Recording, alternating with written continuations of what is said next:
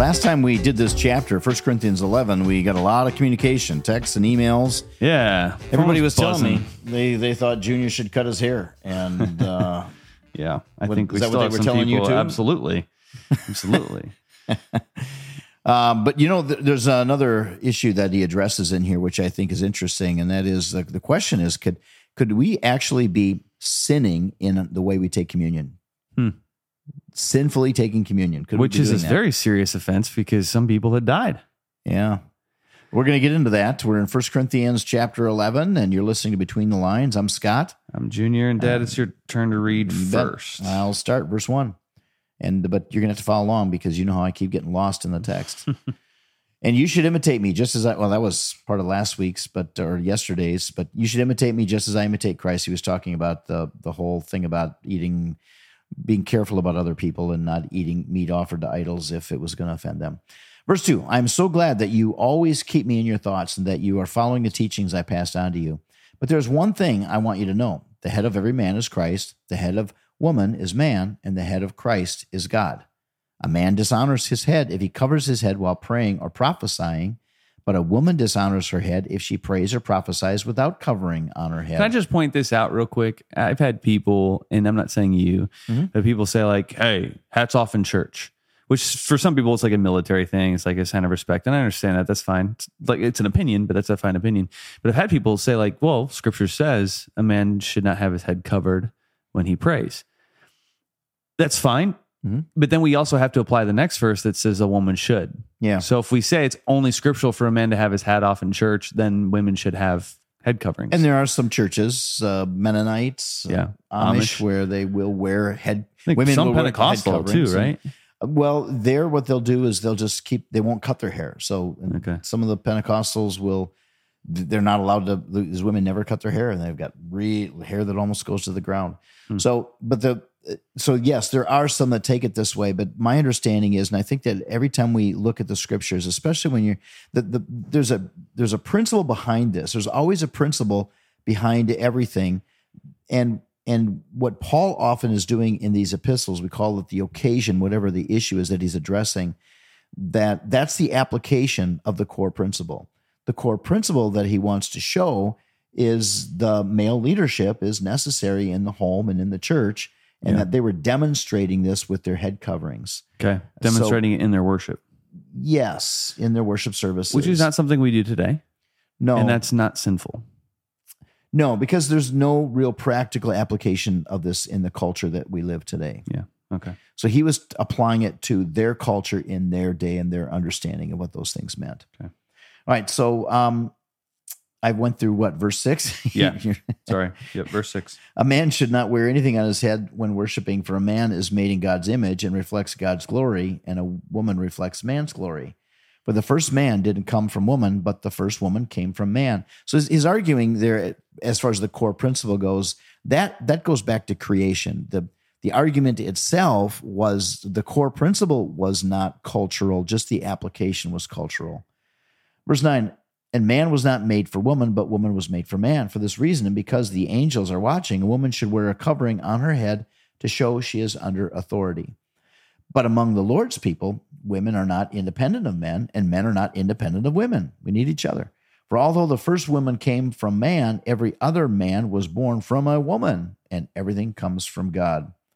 Judge for yourselves. Is it right for a woman to pray in public, to God in public, without covering her head? Isn't it obvious that it's disgraceful for a man to have long hair? Isn't it obvious for a man? No, I did it. I read that over and over last time we went through this. Verse 15 then. And isn't long hair a woman's pride and joy? I'm sorry. I said this last time, but I did have one teacher at a school. She had said, it's in scripture. It's an obvious that it's disgraceful for a man to have long hair. It's like, but she was telling me that as she had very, very short hair. Yeah. So it's like, well, keep reading, honey. you got to do both of them if you're going to do one of them. For it has been given to me as her covering, for it has been given to her as a covering. But if anyone wants to argue about this, I simply say that we have no other custom than this. So this is a custom, and neither do God's other churches. Verse 17, then. You want to pick up? Yeah, but in the following instructions, I cannot praise you. For it sounds as if more harm than good is done when you meet together. First, I hear that there are divisions among you when you meet as a church, and to some extent, I believe it. But of course, there must be divisions among you so that you who have God's approval will be recognized. So it sounds to me, and you can correct me if I'm wrong, Dad, he's saying those of you who aren't partaking in all the fighting and all that are showing that you are of God. Yeah, they want to make it look as though they have God's approval, and because they want to be recognized by other people. It's just very selfish. When you meet together, you are not really interested in the Lord's Supper. For some of you hurry to eat your own meal without sharing with others. As a result, some go hungry while others get drunk. Which shows that communion was a full meal. It was a full meal, and it was real wine in the early church. Yeah. We don't today because we also don't want to. We use grape juice, which is fruit of the vine, and that the word wine literally means fruit of the vine. But in this case, it was alcoholic wine. Some of it comes down to, too, as well as like alcoholics being a stumbling block, where it's don't put that taste in their tongue because they can make them stumble. That's what it comes down to. Yeah. So some of you hurry to eat your own meal. As a result, some of you go hungry while others get drunk. What? Don't you have your own meals for eating and drinking? Or do you really want to disgrace God's church and shame the poor? What am I supposed to say? Do you want me to praise you? Well, I certainly will not praise you for this. For I pass on to you what I received from the Lord himself. On the night when he, meaning Jesus, was betrayed, the Lord Jesus took some bread and gave thanks to God for it. Then he broke it into pieces and said, "This is my body, which is broken for you. Do this in remembrance of me." In the same way, he took the cup of wine after supper, saying, "This cup is the new covenant between God and his people, an agreement confirmed in my blood. Do this in remembrance of me as often as you drink it. For every time you eat this bread and drink this cup, you are announcing the Lord's death until he comes again. So anyone who eats this bread and drinks a cup of the Lord unworthily is guilty of sinning against the body and blood of the Lord." And you think about this, and this is why he's going to give us very serious warning in the next couple of verses.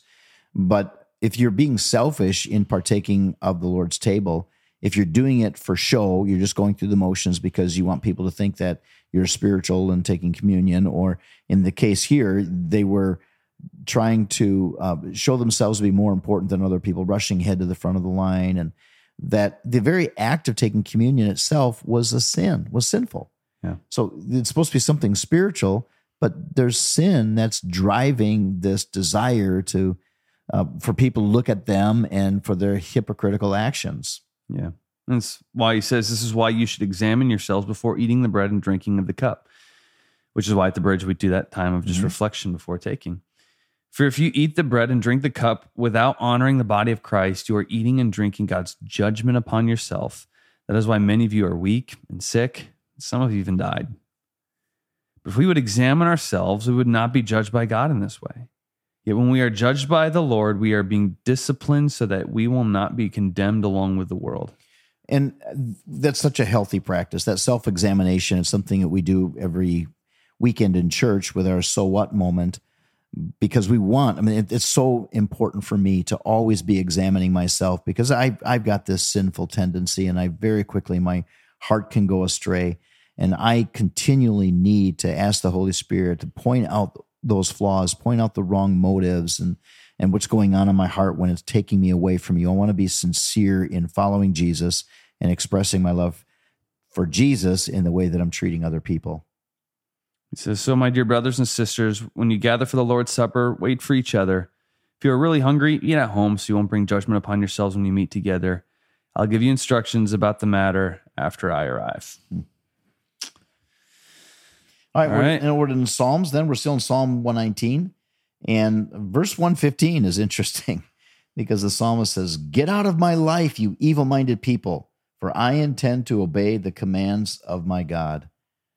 Which is interesting how he says this because, we know that people are influential to us, and we are affected by peer pressure. It's not just teenagers. It's not just high schoolers. It's all of us. It's like the old saying of you are the average of the 5 people you hang out with the most.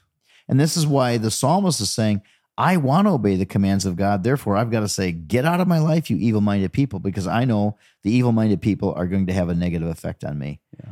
I think sometimes we have to say that about the TV that we watch, the media that we consume, because there's a lot of evil-minded people that are pouring their values into our heads just by the entertainment. You are what you eat. Yeah.